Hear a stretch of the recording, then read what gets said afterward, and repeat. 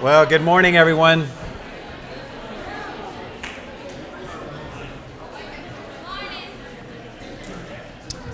Just a few announcements as we continue in our service.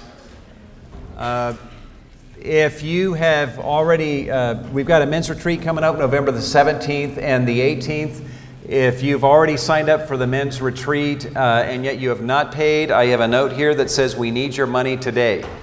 So either pay today or find someone who can pay for you and promise them that you'll pay them back. And if you would like to come to the retreat and you have not yet signed up, Mike Berry said it's not too late. If you beg him, he will include you on the list. If you wait too long, though, you'll miss out on a T-shirt that we're making for the guys that are coming. Also, November the 20th, as we mentioned last week, there's going to be a special dinner, a meal provided for the needy and the homeless in our community. And if you would like to help in this particular ministry on November the 20th, then contact Cindy Okamura.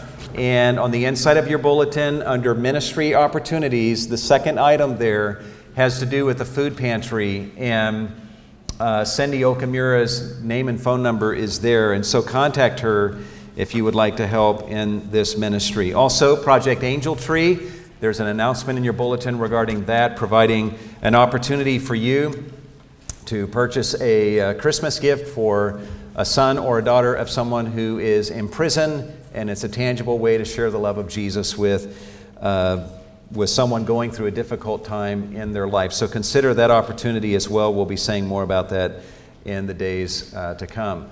We're happy to have two guests with us this morning, Ronald and Emily Needham. Why don't you guys stand here from Hawaii?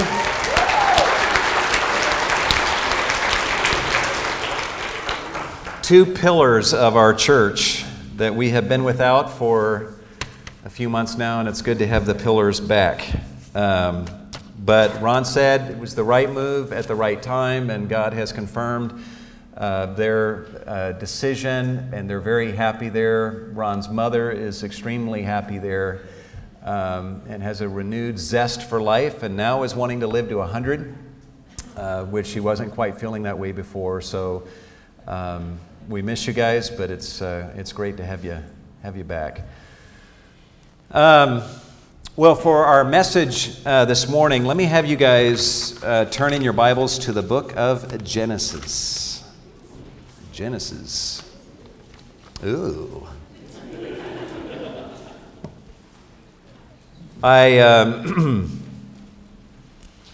Just to give you an idea of what we're doing over the next 3 weeks, we're going to be talking about this most important subject of marriage. And today I'm going to be saying some introductory things about marriage. And then next Sunday, we're going to be in the text going verse by verse through Ephesians. And next Sunday, we're going to cover verses 22 to 24 and the second half of verse 33. And I will be bringing it to the wives. All right? So advance warning, ladies, be on your best behavior this week, so that when I preach to you next week, you're like, yeah, I got it. I've been doing that. Men, you have 2 weeks advance notice because you need more time to change your behavior. And 2 weeks from today, I'll be preaching to the men from verse 25 through the first half of verse 33. And please don't be reluctant to come if you're feeling like a failure in your marriage, as I myself often feel. Do not be afraid to come and hear the Word of God. I will be speaking as one fellow sinner to other sinners, and we will be extremely careful to cover everything in the grace of God and reminding ourselves of the gospel, which is for fallen sinners like us who fall short of God's perfect standard. And so you're not going to be feeling condemned. You definitely won't be feeling that from me in terms of the signals I give you from the pulpit, but we want to bathe in the grace of God and yet see His standard, and there's nothing better, guys, than grace-motivated obedience. Amen? And so we'll savor God's forgiveness and His grace for where we fall short, and that awareness will only motivate us to live up to God's standard in a better way than we've done before. What I want to do today, though, is to say some introductory things on the subject of marriage and I do this for a few reasons. Number one, it'll set us up to understand Ephesians chapter 5 and the verses that we're going to be looking at, verse 22 and following. Why does Paul say what he says in these verses in Ephesians 5? Why, when he speaks to wives, why does he speak to wives first, number one? Number two, when he speaks to them, why does he say submit to your husband? Why does God even give us instruction at all on marriage? Don't we just do what our heart tells us to do and it just comes naturally? Why does Paul say what he says in Ephesians 5 to husbands and wives? What we're going to look at today will help us to have an understanding of Ephesians 5. It will also set us up to understand why Ephesians 5 verses 22 and following is so utterly important and why you ought to be desperate to know what God in His Word says to husbands and wives. If you're married, what we're going to go over this morning hopefully will generate in you a desperate desire to know what God says in Ephesians 5. If you are single, I hope to alarm you today. I hope to frighten you. I hope to bring you to a point where you are terrified of yourself, terrified of your future spouse, terrified of this thing called marriage, to where you are on the edge of your seat by next Sunday saying, God, tell me how we can have a good marriage in this desperately fallen world. Also, I give you this message today as an admission to you of some of the basic truths that I wish I would have known before I got married. My wife and I have commented to each other in recent years how appalling was our naivete, our ignorance, our arrogance, and even our carelessness going into this thing called marriage. We were raised in Christian homes. We had many good marriages around us. We heard thousands of sermons, some of them on the subject of marriage.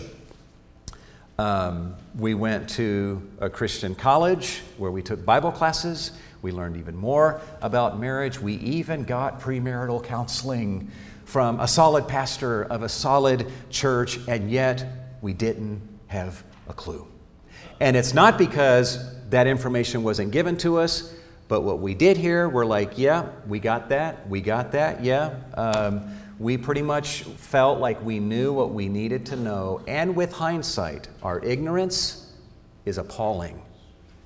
And so I wish that someone had sat me down and told me what I'm going to tell you today before my wife and I got married. And so if you're single, please, I hope 20 years into your marriage you say, I am glad that Pastor Milton was my pastor back in 2006 and he prepared me for what marriage is all about.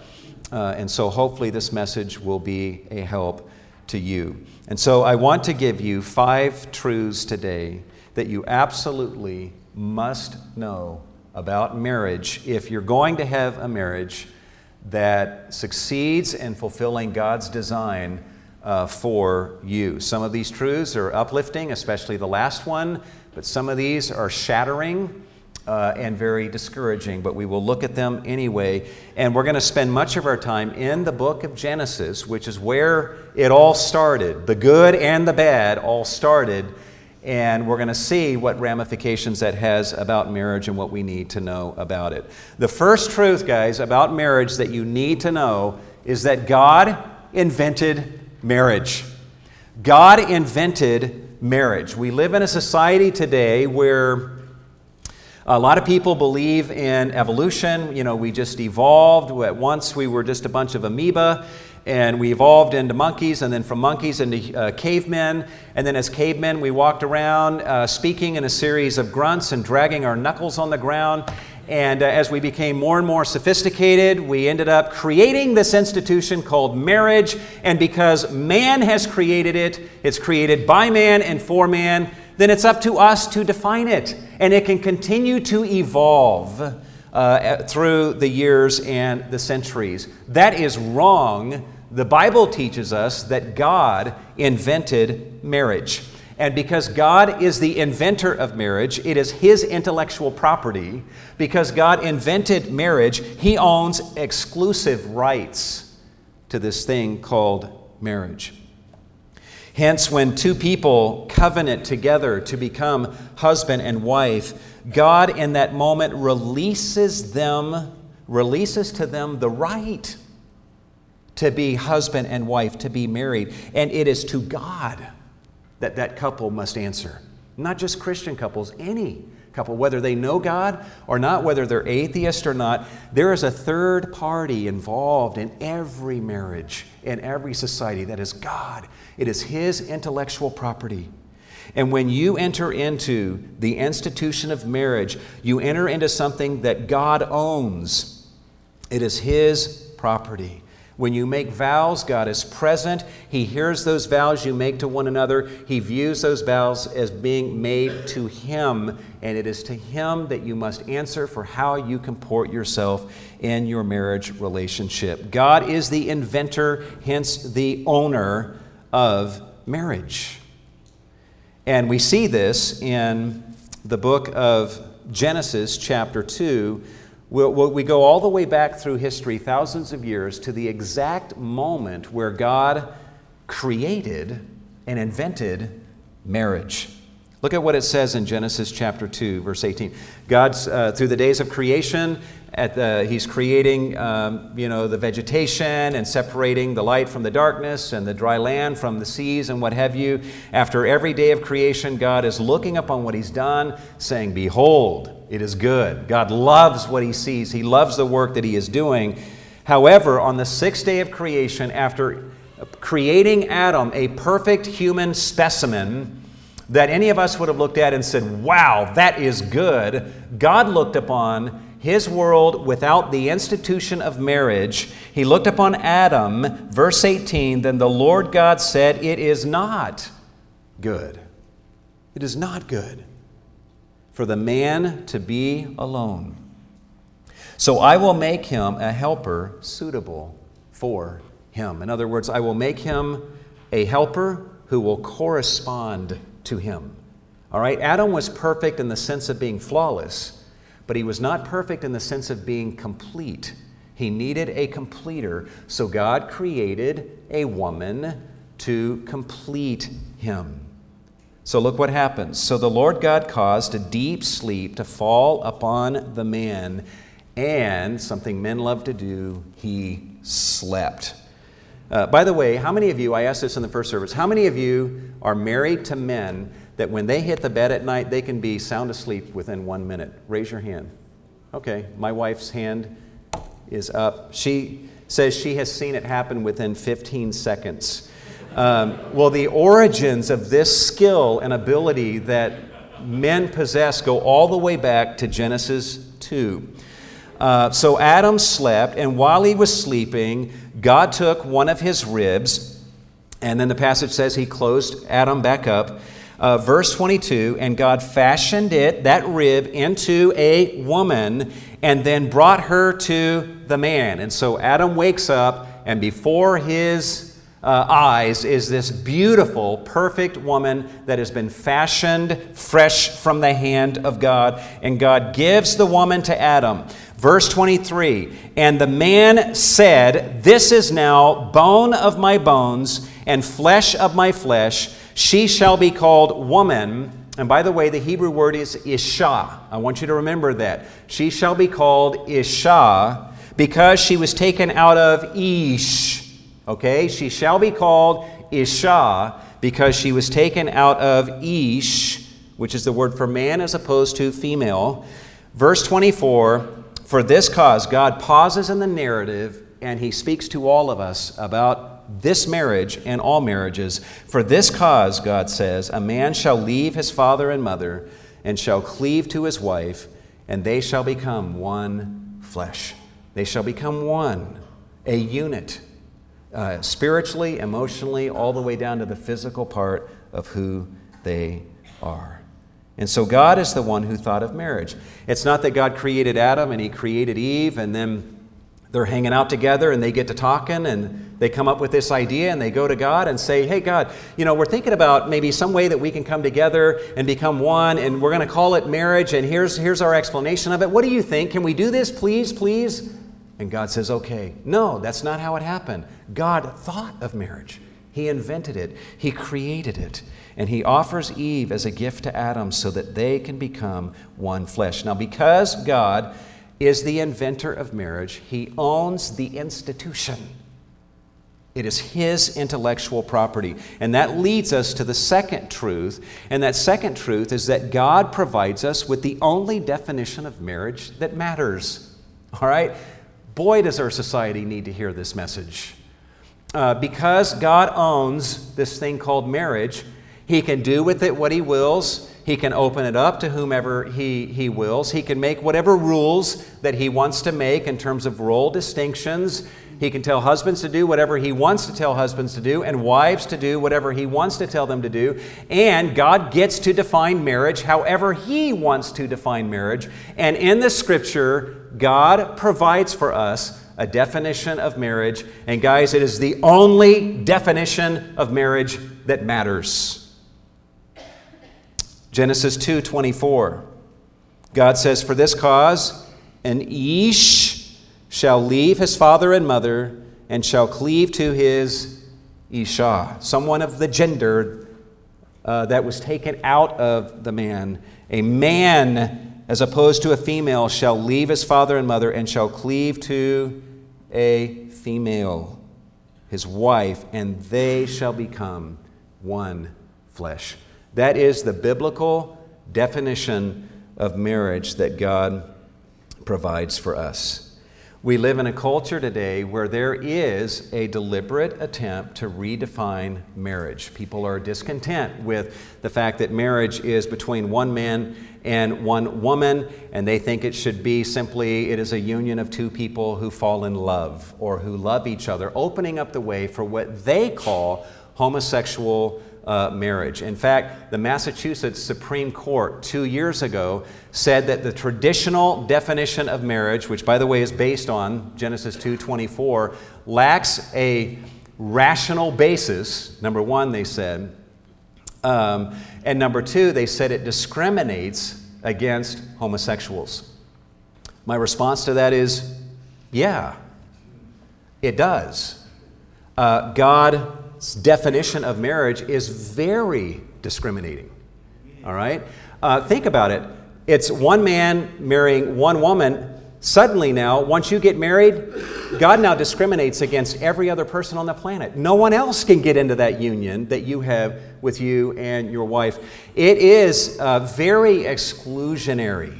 And this is God's definition of marriage. And you know what? How I define marriage doesn't matter. It shouldn't matter to you how Milton defines marriage or how other people define marriage and what they might suggest. The only definition that matters is God's, because He's the one who owns exclusive rights to marriage. It's His intellectual property, and His definition is the only one that matters.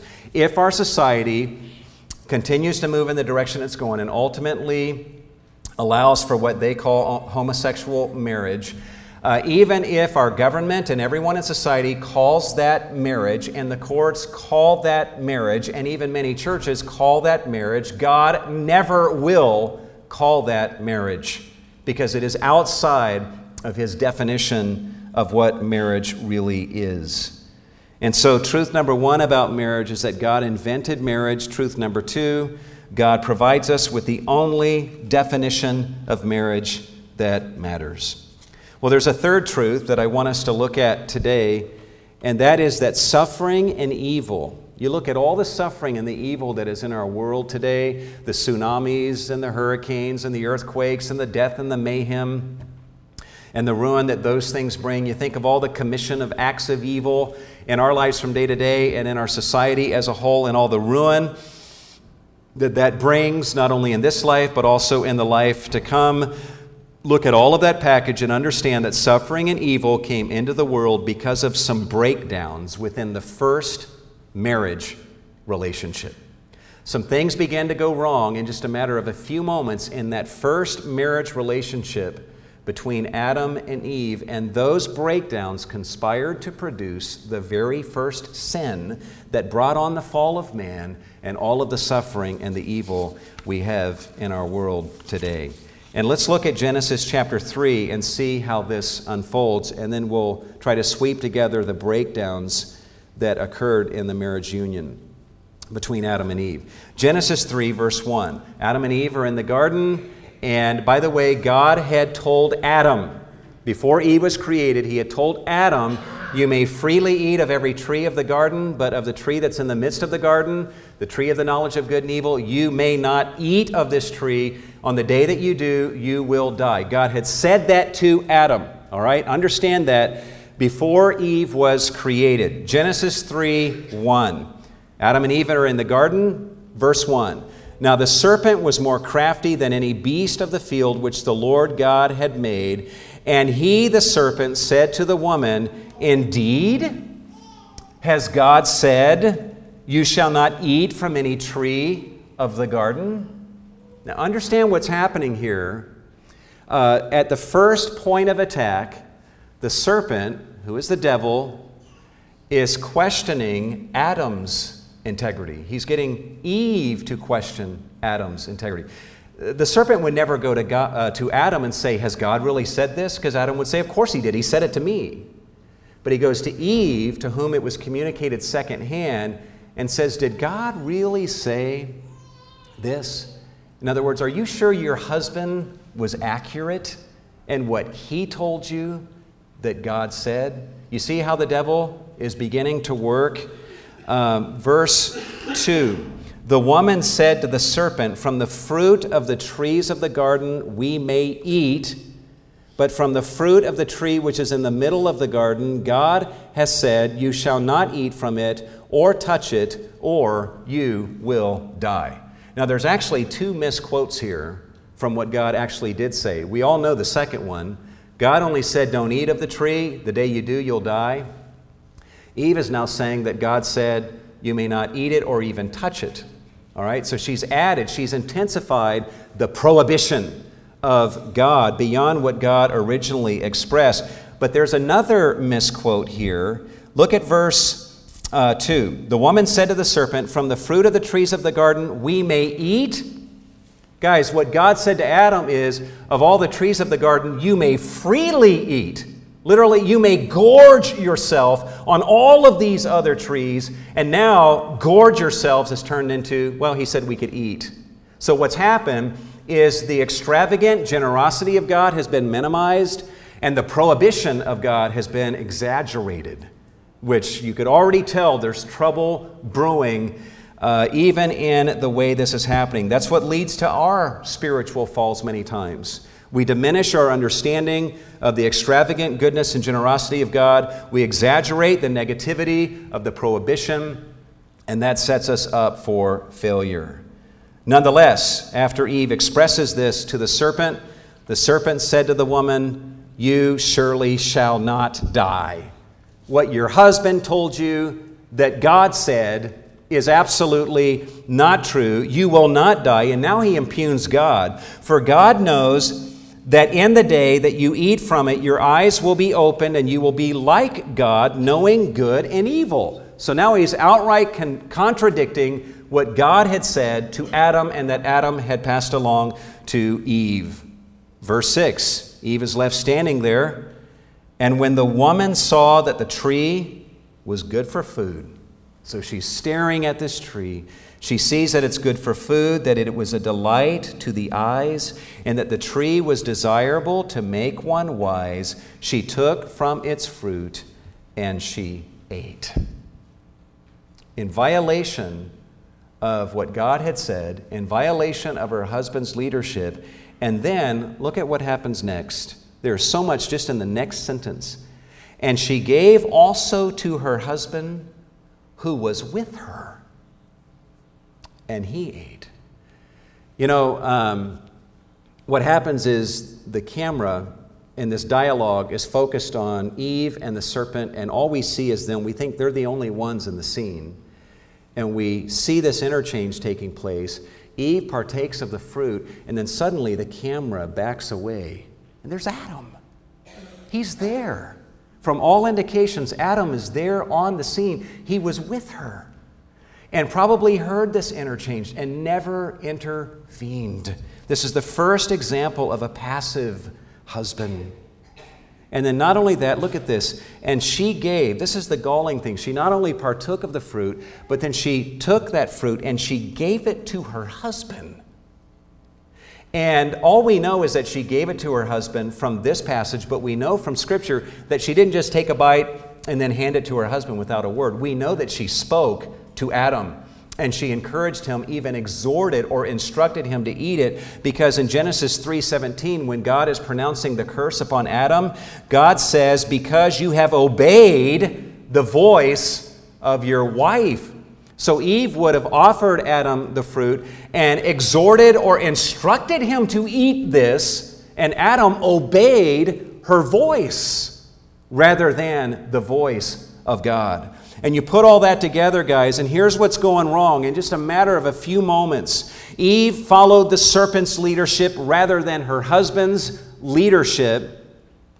Secondly, Adam was passive when he should have led his wife.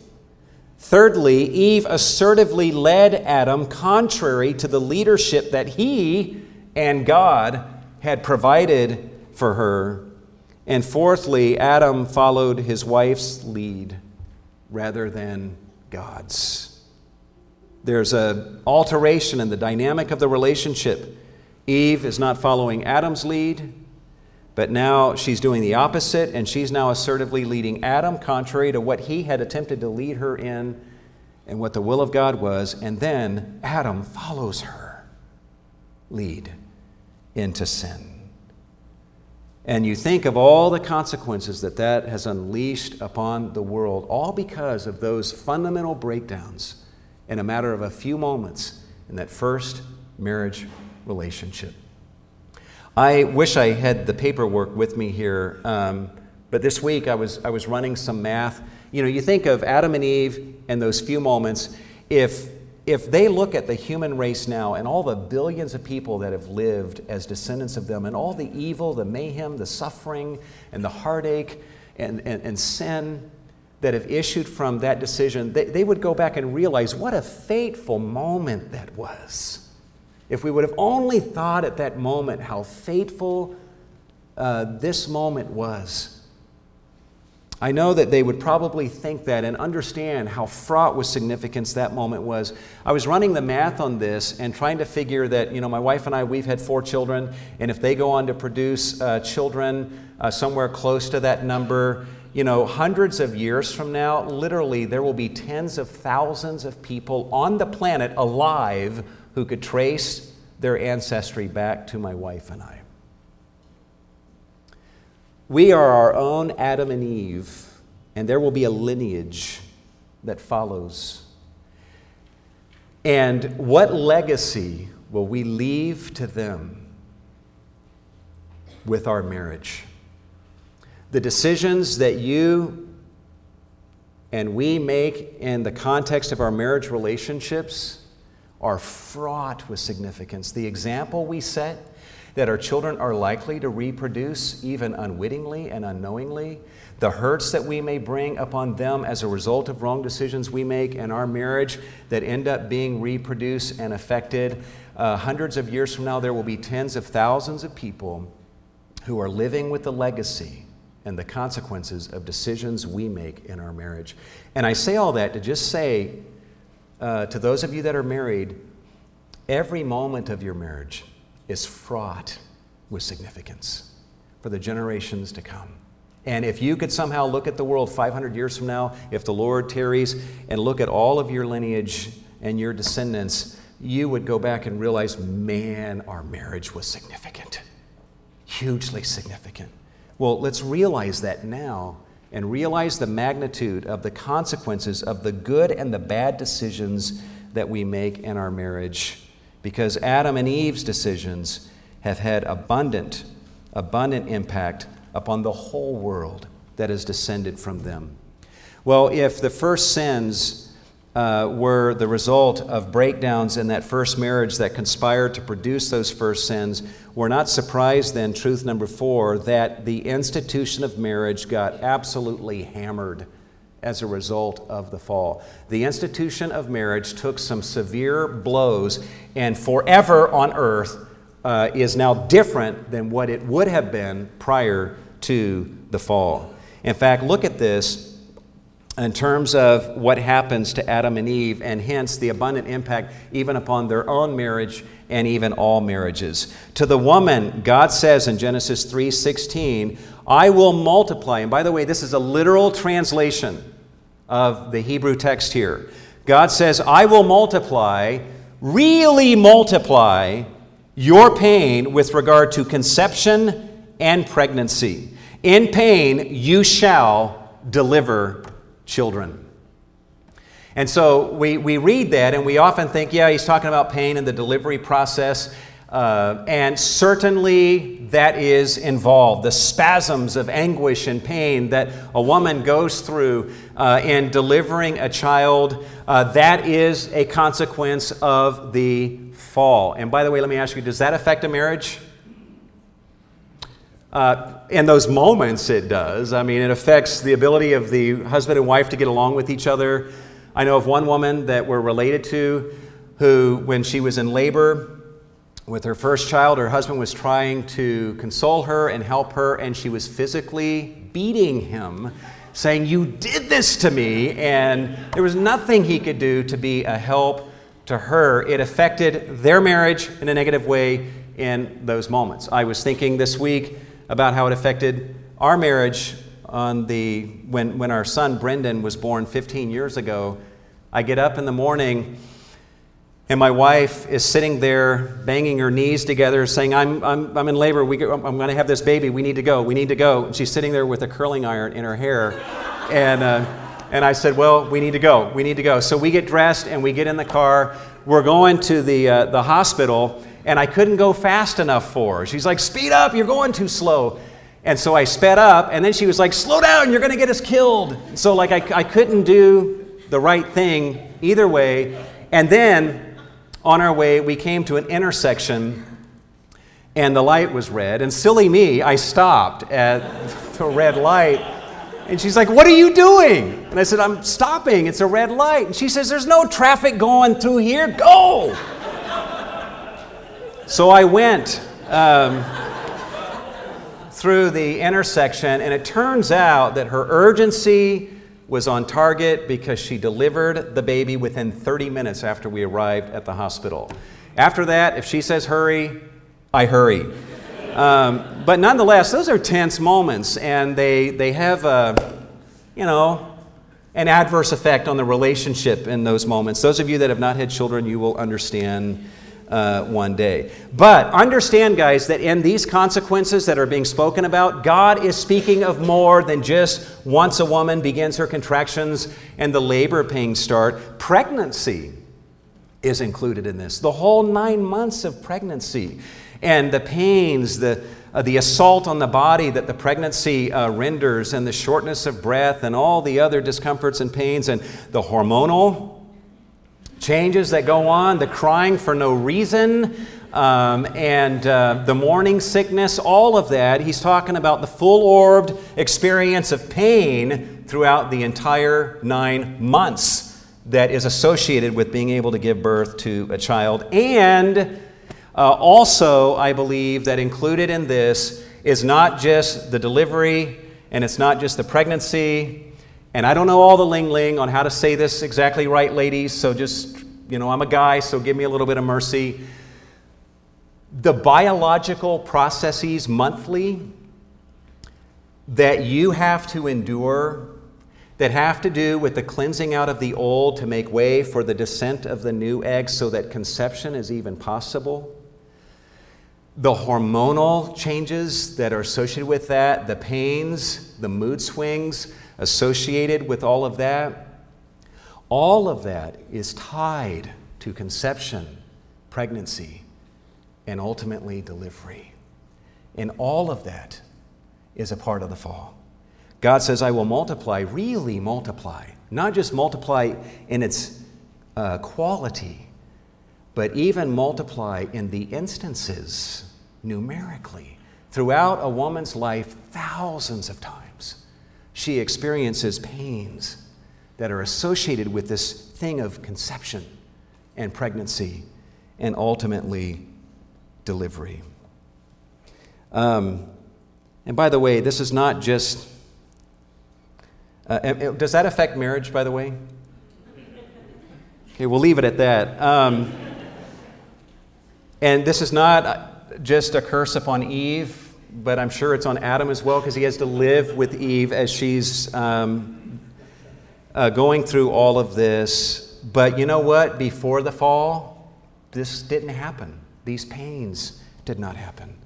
And so it's a result of the fall, and it profoundly affects the marriage relationship. And then also, look at what he says at the end of verse 16. He says, and your desire shall be for your husband, and yet he shall rule over you.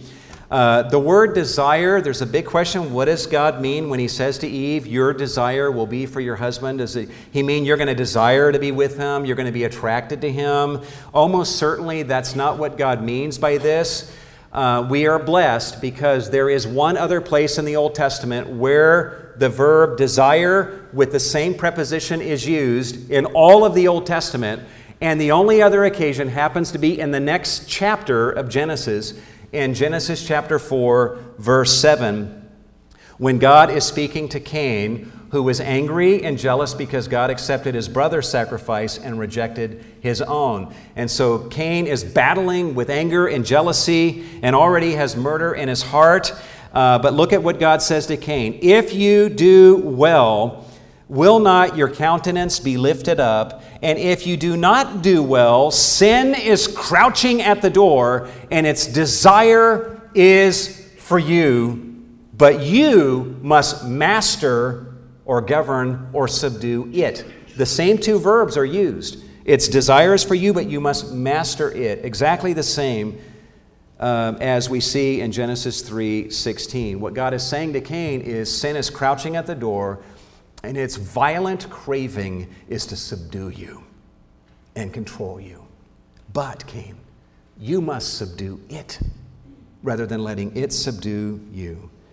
And so you put that together, guys, with what God says to Eve in Genesis 3:16. What he's alerting Eve to is that inside of you, from this day forward, will be a violent craving to control and subdue and dominate your husband.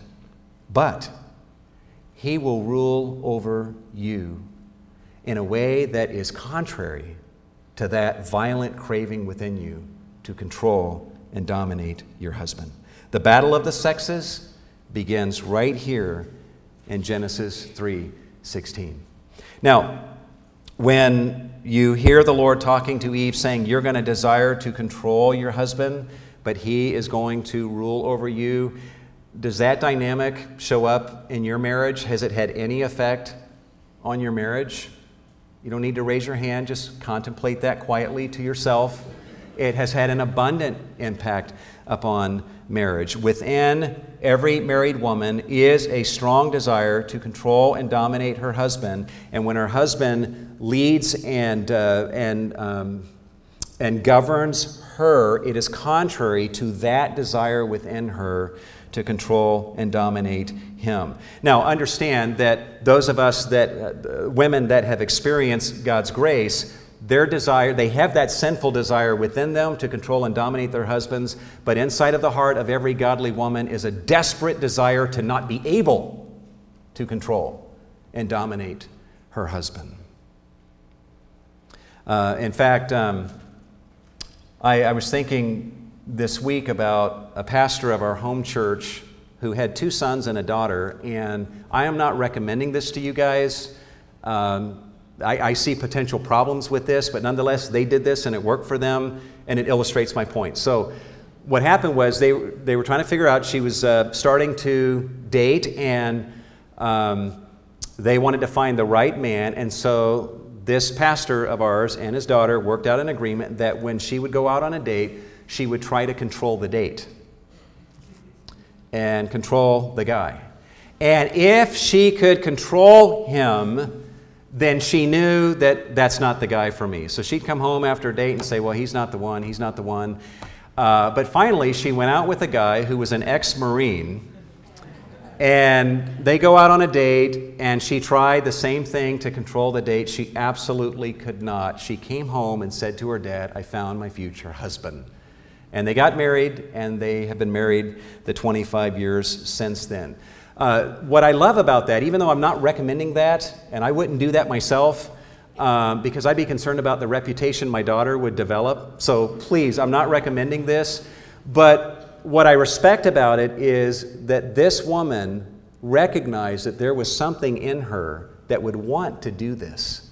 But she wanted to find a man with whom she could not do this. And that was the kind of man that she wanted. But nonetheless, these things and this dynamic has a significant impact upon marriage. And then also, God begins to speak to Adam.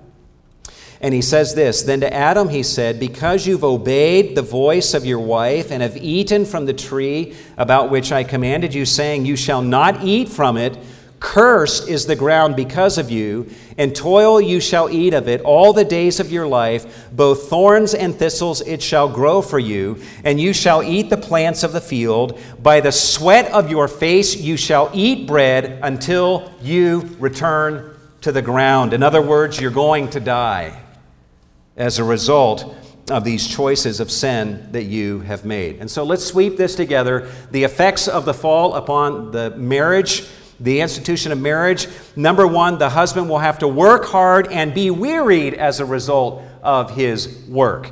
All right? Think about it. Now Adam's got to work harder and spend more time. That's time away from his wife when they could be, having heart-to-heart conversations. Now he's got work he's got to do. That work wearies him. So even when the work is done and he comes home at the end of doing all of his work, he is tired and weary and perhaps not always ready for the heart-to-heart talk that Eve might be ready for.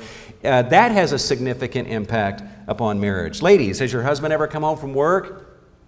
You've been anxious for him to get home. He gets home, you're excited, you want to talk to an adult and have a meaningful conversation, but he's worn out and exhausted. That reality is a consequence of the fall, and it does have a negative impact upon the marriage. And then secondly, the wife will experience pains associated with conception, pregnancy, and childbirth. Thirdly, the wife will have within her a violent desire to master her husband. Next, the husband will have to govern his wife contrary to her violent desire for dominion over him. And lastly, husband and wife will age and die, and their marriage will die with them. Because of Adam and Eve's sin that all of us participated in, because we were in Adam and Eve, our marriage is impacted by that. We age and we die. Ladies, that studly athlete that you married, you will watch him over the years age, and his hair fall out and turn gray, and his chest move from up here down to his waistline. And it goes, all that goes both ways too. But we watch each other age, and ultimately, unless you die together at the same time, one of you will be mourning the death of your spouse, and your marriage will die in that moment. See, if Adam and Eve had never sinned, they'd be celebrating their 6,000-year wedding anniversary about now. And they will look as beautiful today as they did on their wedding day, the first day of creation. But because of sin, they aged and they died, and their marriage died with them. I say all that to say, guys, that the institution of marriage has taken a beating as a result of the fall. And you are naive if you step into the institution of marriage without being aware of the severe blows that the institution has received as a result of the fall. And it's not that there's something inherently wrong with marriage anymore. It's that the two parties that are involved in the marriage have been so affected by the fall that the marriage is damaged from the get-go. And we need to be aware of this. This is exactly why Paul in 1 Corinthians 7:28, he says other things about marriage and very positive things, as we're going to see in Ephesians chapter 5. But he's talking to single women and single men, and this is the best that he can say of marriage at this point in this letter. He says, if you marry to the guy, you've not sinned. I can say that. You've not sinned in getting married. And if a virgin marries, she has not sinned. Yet, such will have trouble in this life. That's a statement that would have never been made prior to the fall. This is a description of marriage post-fall, that when a man and his wife come together post-fall, they're going to have trouble in this life. And the word trouble speaks of affliction from without and anguish experienced within. Affliction from without. Affliction caused by the other party in the marriage upon you, and you will experience anguish within as a result of the wrongs and the sins that your married partner has committed against you. Think about it this way, guys. Just imagine yourself single for a moment, and you are a depraved sinner in the theological sense that every single part of your being has been contaminated by sin. And inside of you is a thing called the flesh that always wars against the Spirit. Whatever the Spirit wants you to do, you have a flesh inside of you that always wants to do the opposite, always. And you have that inside of you, and if all you ever had to deal with was that inside of you, just in your own person, you would have your hands full, right? How many of you have gotten on top of that victory and you're always defeating your flesh? Nobody. So that's a handful. Well, then you, with this sinful flesh, marry another person with a sinful flesh, and you become one.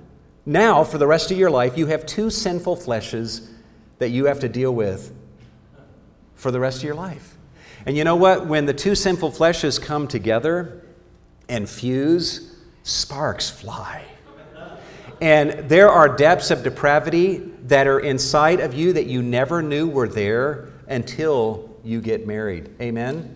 I've had people say to me in my counseling office, I know it's my husband's fault because I never had an anger problem before I got married, and now I do.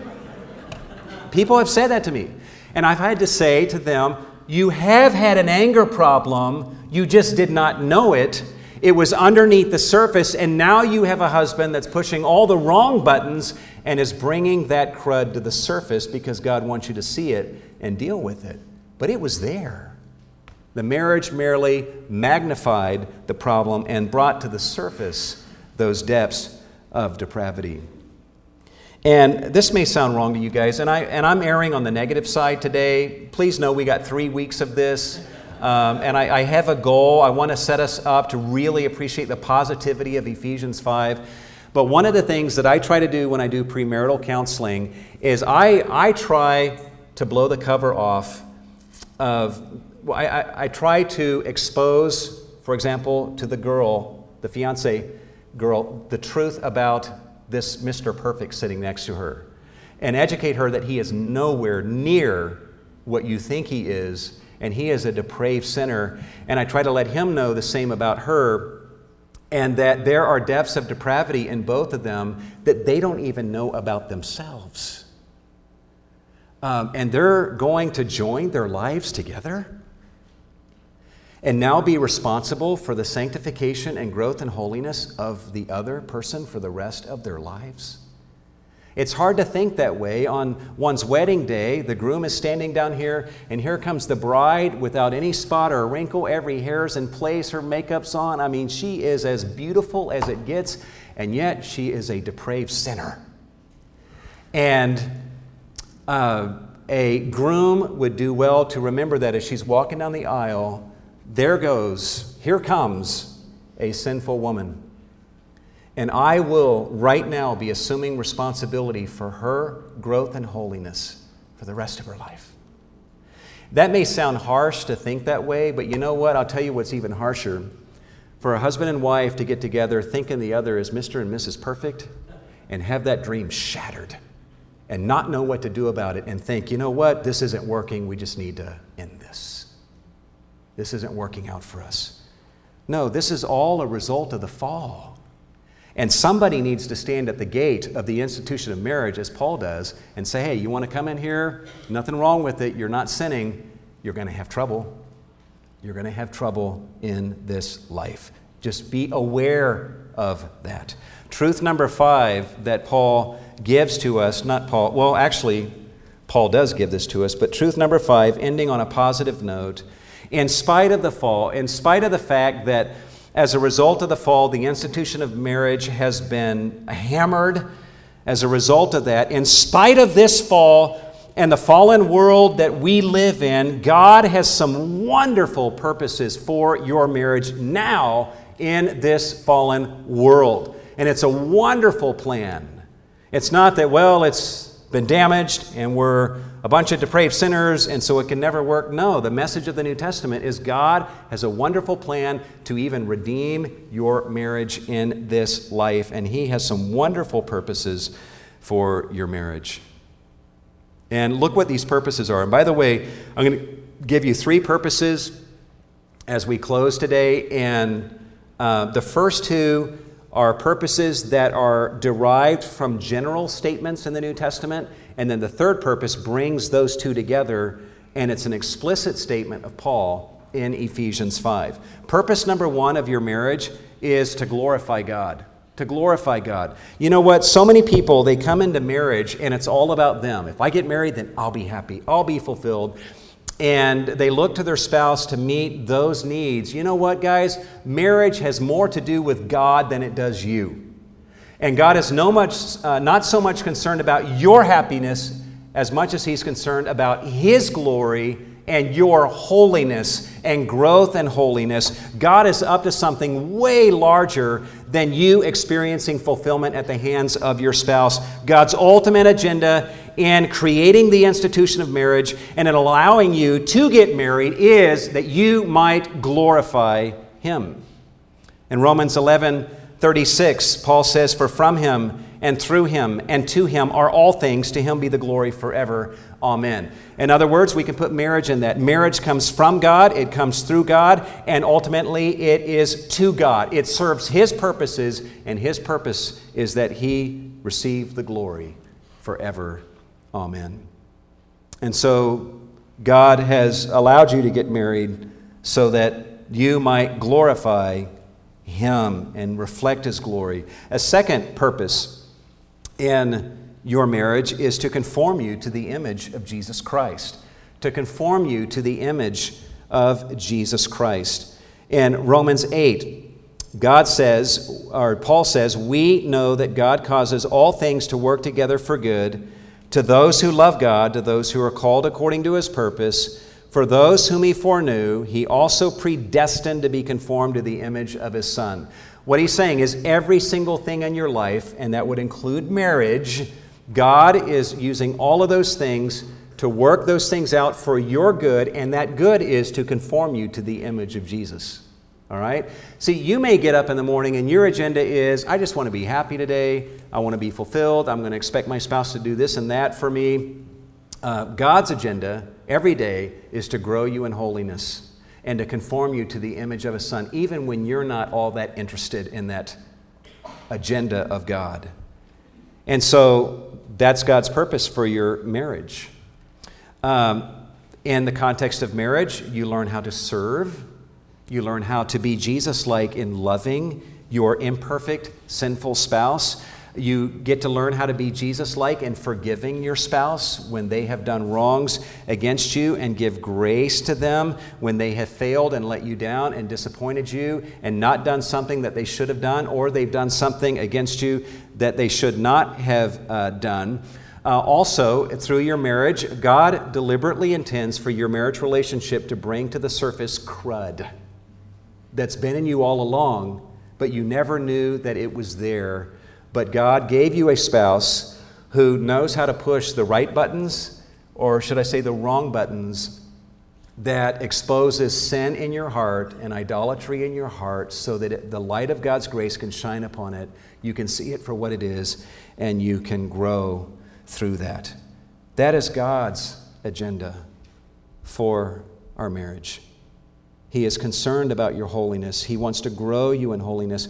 And there's something about marriage that demands the best from us, but it often brings out the worst in us, hence the trouble in this life that Paul speaks about in 1 Corinthians 7. There's something about marriage that accelerates the process of God conforming us to the image of His Son, as sin is exposed in ways it would have never been exposed if we were single, so that we can see it and grow thereby. Now, let's bring those two purposes together into one in Paul's explicit statement in Ephesians 5. This is the last slide we're going to look at this morning.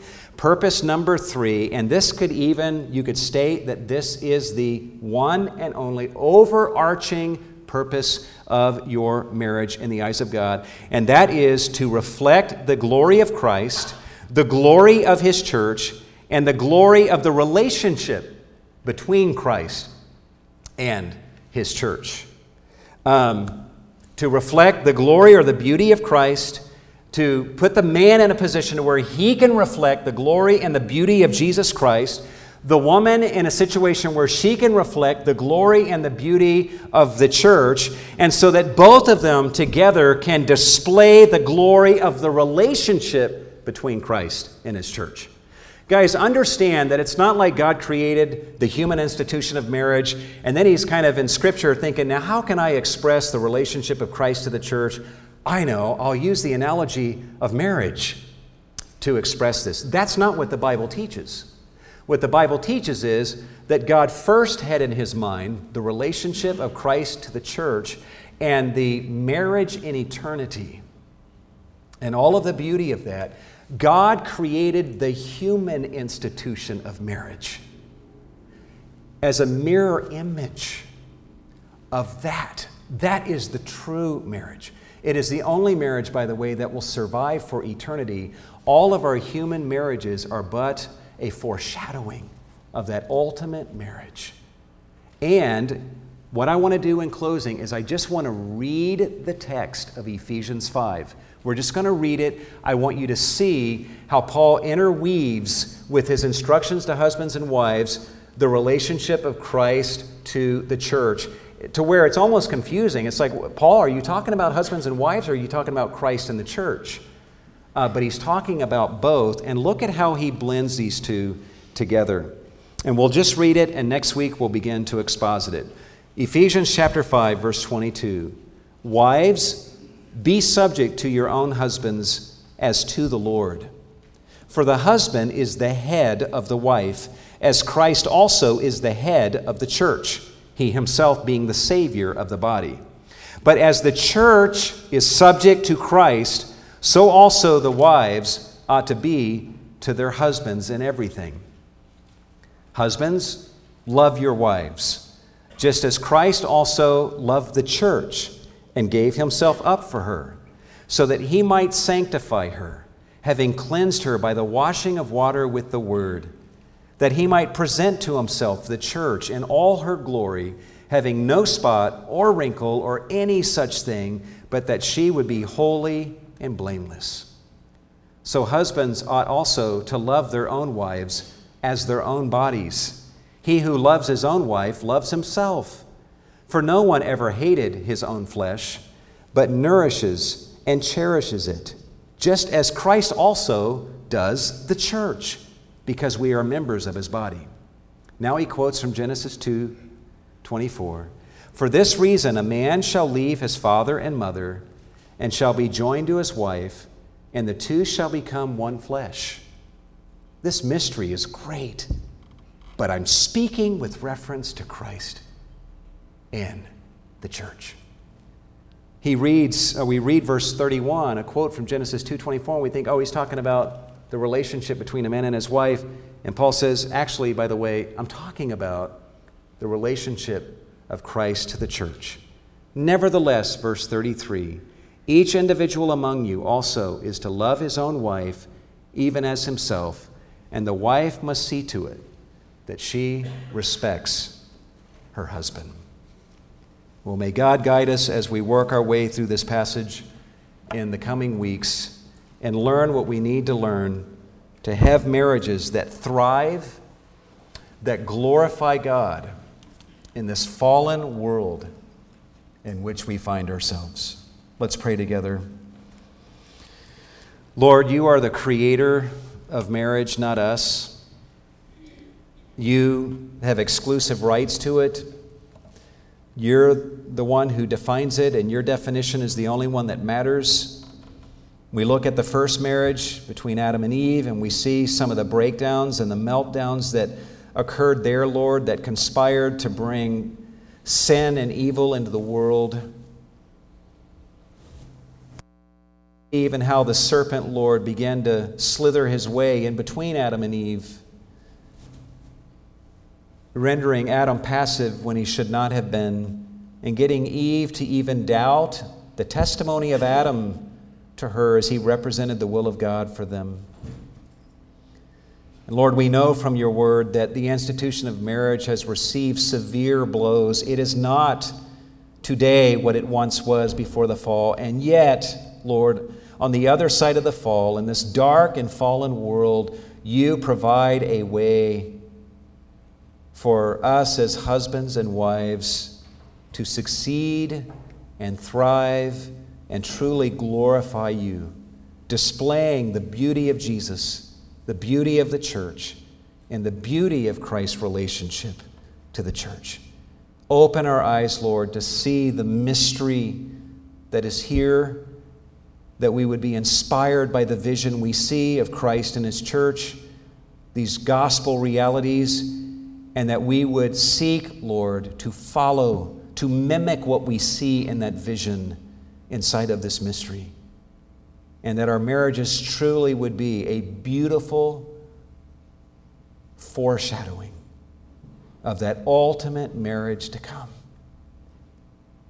As we discuss these things in our care groups tonight, Lord, guide us, deepen our thinking in these areas as we process together and continue to learn in the coming weeks. We ask all of these things, Lord, in the name of Jesus. And all God's people said, amen.